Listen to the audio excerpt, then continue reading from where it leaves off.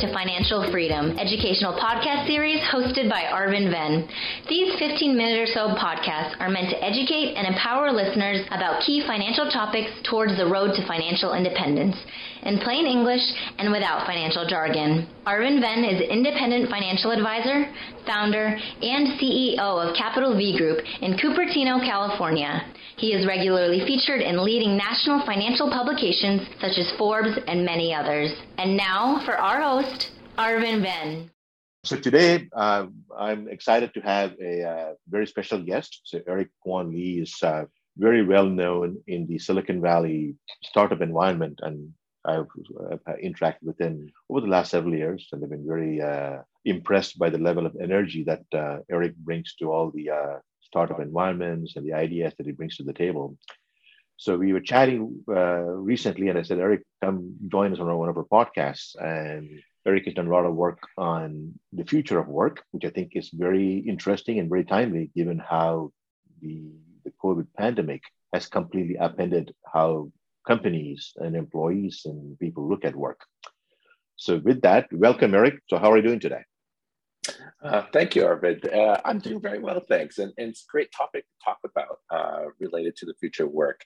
I mean, there's so many different things going on, and I'm excited to dive deep into it.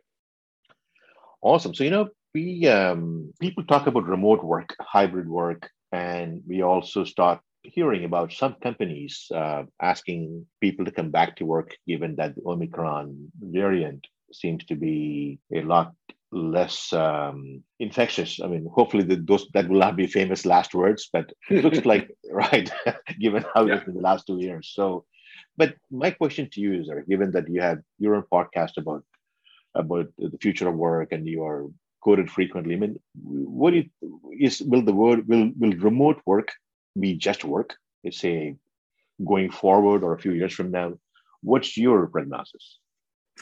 I think, in all honesty, to your question, yes, I do agree. From 5 to 10 years from now, remote work will just be work. But I think what will happen is we'll have flavors of work. So you kind of hit on two in your question, right? There's remote work, there's hybrid work. And I think it will just vary depending on industry and also depending on the type of company you're in. And I think that wish for being able to work from home or work from anywhere while traveling will grow. We're seeing that with the rise of nomad visas. Like Estonia, for example, has pushed that out. But let's be honest, there's also the flip side of other types of work that require you to be physically present. And that won't change in the next 5 to 10 years. Construction, anything that involves physical labor, we have to take into account, you do have to show up 5 days a week or however long it is. So I think work is changing. I think if I hate to use the dividing line, if you look at a lot of the white collar type work, it will be more remote, more hybrid. But I think the big thing that we have to factor in is the human factor. But that's a separate path I'll go down later. That's a great point. I mean, it's I think, as you mentioned, I've been reading with interest, like several, countries have had this nomad visa, even different states within the country, reaching out to Silicon Valley tech types and saying, "No, come and work with us here and keep your Silicon Valley salary, but while having a much lower cost of living." But so that leads me to the question. So if some companies that have the ability to have their workers or quote unquote white collar employees work from a different state, and it doesn't cause any impact on productivity, do you think the companies that dig in the heels and say, "You know what, it's either you show up at work in downtown San Francisco or it's not going to work out"? Do you think that's if companies take the tack, they might lose out on let's say required talent and the required skill sets that they would need? I would say the answer is yes and no. I think, and there's a couple of reasons for my ambiguous answer, let's be perfectly honest. Mm-hmm. I think there's a couple of issues involved. And I think one of it is that with remote work, there's obviously a financial imperative, both from the company perspective and the individual employee perspective, right? All of us who are employees or even business owners or entrepreneurs, we want to maximize our own productivity or personal wealth. So we'll definitely, hey, if someone's going to pay me a Silicon Valley salary, but I can live in, Saginaw, Texas, where the cost of living is lower, they'll take advantage of that, right?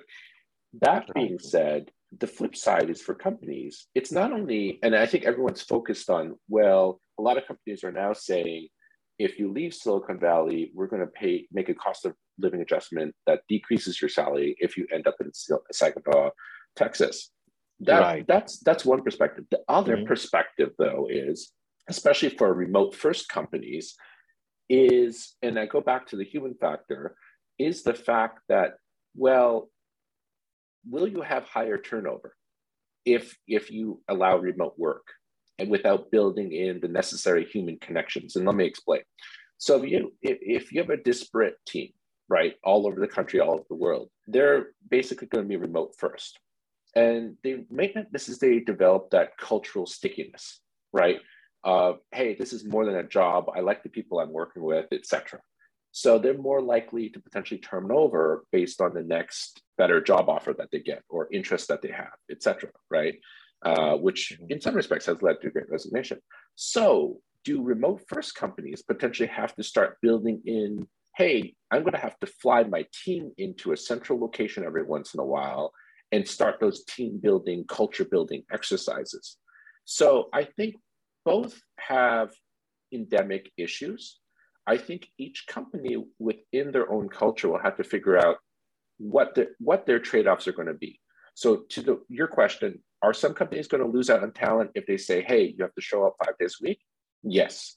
But they may say that is a cost we can afford, not just financially, but culturally as well, because we believe that that's part of our culture. For those remote work ones, I think as companies grow, and this is going to be an interesting thing, how will remote work integrate with building team and overall organizational culture, which are incredibly important in productivity? So I think there's a lot of issues there. Correct. I mean, I also see companies that they're taking the stack, saying, okay, you can work where you want, but then the employee will fly in, or they'll fly them in once every few weeks for a huddle with the other team members, so that they can so the creativity and the ideas that generate when people get together, that isn't lost. And those who are still in various parts of striking distance of Silicon Valley, for example, or any other large metro, they can still make it to the office once or twice a week. That's still like I know people move to Sacramento who still drive down once a week. I mean, that is even pre-COVID. So you're right. I mean, I think as long as those accommodations are made and there's the infrastructure can handle that makes a lot of sense. So I was going to ask you, about whether the lack of interaction would bring down the creativity, but then we just answered that, because at the end of the day, as long as there is a structure built in where people, as human beings, we do need the interactions for ideas. I think so. That seems to be getting built in, right? So I do see that. I think yes and no. I think, and this is where I think some companies they're leveraging the old way of creativity. To your point, you show up 5 days a week, you have those hallway water cooler interactions or those whiteboarding sessions. Other companies, I think, will have to build in their culture of like, what is considered, how do we build that, build the happenstance meetings of, hey, we discussed this idea, that's the next billion-dollar idea. And I think it's interesting. I like to call the term decentralized centralization. We have technology now that has enabled us to collaborate with people across the globe very easily, right? But at the same time, we have technology that also centralizes a lot of things, right? That says, hey, you have to physically be there. I think what we're seeing right now is not just in Silicon Valley, but in a broader global scope of like, how do we work all this out? How do we figure out if someone likes remote work, they get the same level of interactivity and creativity and push things forward, right? Versus someone who's 5 days a week at work. And I think we're still sorting out what those levers look like, what those best practices look at. So I think the next 5 to 10 years are going to be super interesting from a not just employee relations perspective, but also a creativity and innovation perspective as well. That's a great point. I mean, I can look at my own line of work as an independent financial advisor. I mean, over the last 2 years, I've had clients who've been very cautious in terms of even meeting up in the office, and we've been very respectful of that, even though masks are worn. But what I've also seen is that we, with say electronic signatures like DocuSign and other programs, and using, for example, Zoom or WebEx or other online video meetings, we have been able to, I mean, stay in touch. Still not the same as meeting in person because it is personal finance. Like the personal is really personal first and finance second. But despite that, it's been interesting. There's also an awareness where people realize that, you know what, there's Zoom fatigue. Then we have phone calls, we have emails, and we don't need to meet in person for document signing because electronic documents are secure and they get it done. And we also been working, we found a larger number of clients from out of state, which generally it is not part of the business plan, but through client referrals, we have now also have clients from outside the state, which I found very interesting, but it's also been working out quite well because technology has successfully so far bridged that the quote unquote gap of not being able to meet face to face as of now, right? So yeah, so very, very interesting time to, like you said, in the next 5 to 10 years, we'll see how this lasting impact will kind of morph into something that is covers different angles for both employers as well as employees. So here's a question for you, Eric. So anything? So we've been discussing remote work, and I know we've been living through that, but there's a lot of media coverage right now. In some cases, some employers, or I know without naming names, in Silicon Valley, some have tried to bring back their workers in-house, only to, back to campus, only to push back when another variant came up. So do you think the media or some of these companies, are they getting anything wrong about what the future trend of work portends? I wouldn't necessarily say they're getting it wrong. I think that they're missing a few key stories, right? I think story number one is, what's happening to the physically, geographically located businesses, right? I'm talking your dry cleaner, your restaurants, your coffee shops, right?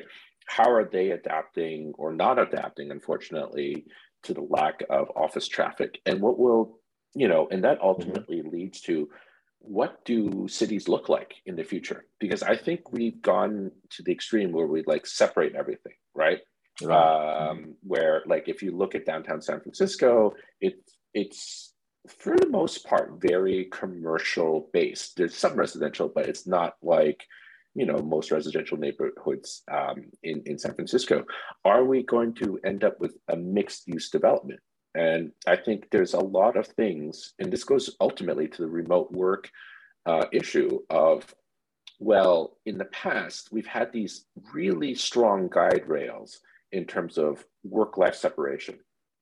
Are we basically now saying that we're giving that up, that work-life balance, as we like to use, isn't realistic, which I think it is. I think it's talking about that holistic nature, right? And I think you're seeing that. That's what you're seeing with the Great Resignation. And we need to really think through, how do we build companies that not just meet the needs of the shareholder, but are also meeting the needs of the employee? And I think that is going to be the interesting discussion of the 21st century, because, and you kind of hinted at it, with technology, a lot of people are now optimizing their life, not because they don't want a job for the sake of a job, right? They want a job so they can live and learn. And I think that statement is significant, because a job for the sake of a job means, well, I'll take any job, even if I'm just pushing paper 9 to 5 and not learning anything. I think what you're seeing with the Great Resignation, and what you're seeing even with this remote work rise, is I want a job that I'm learning and I can live my life. And people are demonstrating with remote work they can. The issue becomes, what are the I don't call them control mechanisms. What are the managing mechanisms required to do that? And I think that will actually require a lot more psychological human understanding of what people want and that individual customization. And I think this is the ultimate thing that a lot of companies are struggling with, is that every employee has unique needs. And every employee changes over time because, they're from when they're a new employee to when that employee maybe gets married, has kids, their life cycles change. Right. And I think sometimes with jobs, we forget, it's like, oh, you're going to do this job for 20 years. Nowadays, that's not the case. Right. And I think right. with the remote work, not only do you have people changing individually, now you have people changing locations. So I think the big thing that both media employers are forgetting, or maybe employers are acknowledging, and the media maybe is forgetting, is we need to think about changing some of the legislation to enable remote work or enable customization for individuals.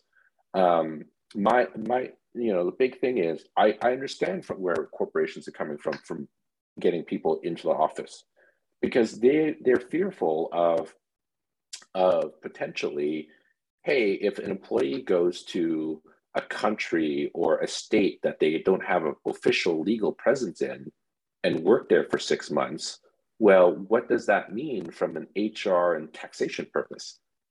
How am I going to manage that, right? And I think that's a great point. Yeah, you brought up a great point, because taxation not only for companies but for individuals too. Because if right, I mean, I've been looking at. Thankfully, we don't have, from my client base, we have not come across any of those. But I've been aware and reading quite a bit about employees who have gone down to the state. But the question is, are they going to spend? How much time did they spend? Are they going to be double taxed? Yeah, you brought up a great point about taxation. And also you mentioned about how cities will look like. I mean, San Francisco was buzzing, and you know it better than I do. But once the people moved to, I know personally, when we both know people like who say, enough of this high rents. I don't. The city is almost dead. Why am I paying $5,000 a month for a 1-bedroom or 2-bedroom in San Francisco? But what happens also is that the businesses like the dry cleaners and the restaurants and other businesses that depend on the traffic, the bigger question is, how are they going to recover, or even how are they going to adapt when this thing changes? Exactly. And I think, it's going to be interesting to see. And I think, to your point, San Francisco is a prime example. It's like, well, landlords are thinking, oh, I can keep charging these higher rents. But, and this goes back to the government side as well, to your earlier example, friends moving to Sacramento. Well, great. If let's say things go back to normal post-COVID, right? Well, is the transportation infrastructure there to allow for that, right? Or is our transportation infrastructure so underfunded that people will start congregating towards the cities? And I think it brings up another interesting question of like, will we see more moderation when it comes to housing prices as well? And that's a completely different discussion. Because I think at the end of the day, it's like the future of work isn't just about work itself. It's about all the things. And I think that's where a lot of people are starting to realize is like, work isn't just for the sake of work. It's not working for life, but working to live. And I think if we don't start thinking about those other elements besides the work component in the future of work, I think we're doomed to be this gray zone that no one knows what we're going to do. Right. It's and you mentioned, you brought up an interesting point about will people congregate back into the cities, because at some point, the phrase "out of sight is out of mind," and in many professions, like not being part of the water cooler talk and not seeing the boss that often sometimes may impact career trajectory. So I think, again, you'd be curious to see how this thing pans out. But I think you summed it up very nicely, which is it's not just about getting a paycheck and putting food on the table, but people realize that it's about living. And employers and companies, whether to their chagrin or to their delight, they realize that the majority of employees have been maybe equally productive or more productive without the time for commute, the flexibility. I mean, I think a lot of people have been probably even more productive. So which means that productivity numbers have actually gone up. So which is another interesting conundrum. Talking about the work-life balance, like sometimes maybe working from home is just a short walk to the living room. So people may end up working longer hours, like just to show that they are dependable and trustworthy. So yeah, it brings in some very interesting, multiple topics, even though we began at the future of work. And that's probably, we have several topics to discuss to bring you back, Eric, on other occasions. But yeah, it's been a great ideas and some great observations from your part. I think it's very it's a nail on the head, because there's no solution, obviously, but the last 2 years have set forth a trend. I think it'll be difficult to put the genie back into the bottle, so to speak. So I think that's where we are. I guess we can summarize it that way. If you agree with that. No, I 100% agree. And to your point, more than happy to come back onto the podcast and debate some of the other topics, because I think there's a lot of things we need to unpack with the future of work. And it has a lot of implications, not just for employers and employees, but society itself. So more than happy to have that discussion. Well, we'll be more than happy to have you back soon, Eric. So, but in the meantime, thank you so much. You have a great rest of the week, and we'll chat soon. Thank you again. All right. So we look forward to seeing you soon and you tuning in at the next podcast. You can also read more about us at www.capitalvgroup.com or call us at 408-725-7122. Or you can like us or read more about us on Twitter and on Facebook. Arvind Ven is a registered representative with advisory services and securities offered through LPL Financial, a registered investment advisor, member FINRA and SIPC. The opinions voiced in this material are for general information only and are not intended to provide specific advice or recommendations for any individual. All performance referenced is historical and is no guarantee of future results. The information is not intended to be a substitute for specific individualized tax advice. We suggest that you discuss your specific tax issues with a qualified tax advisor. Financial planning offered through Capital V Group, a registered investment advisor and a separate entity from LPL Financial.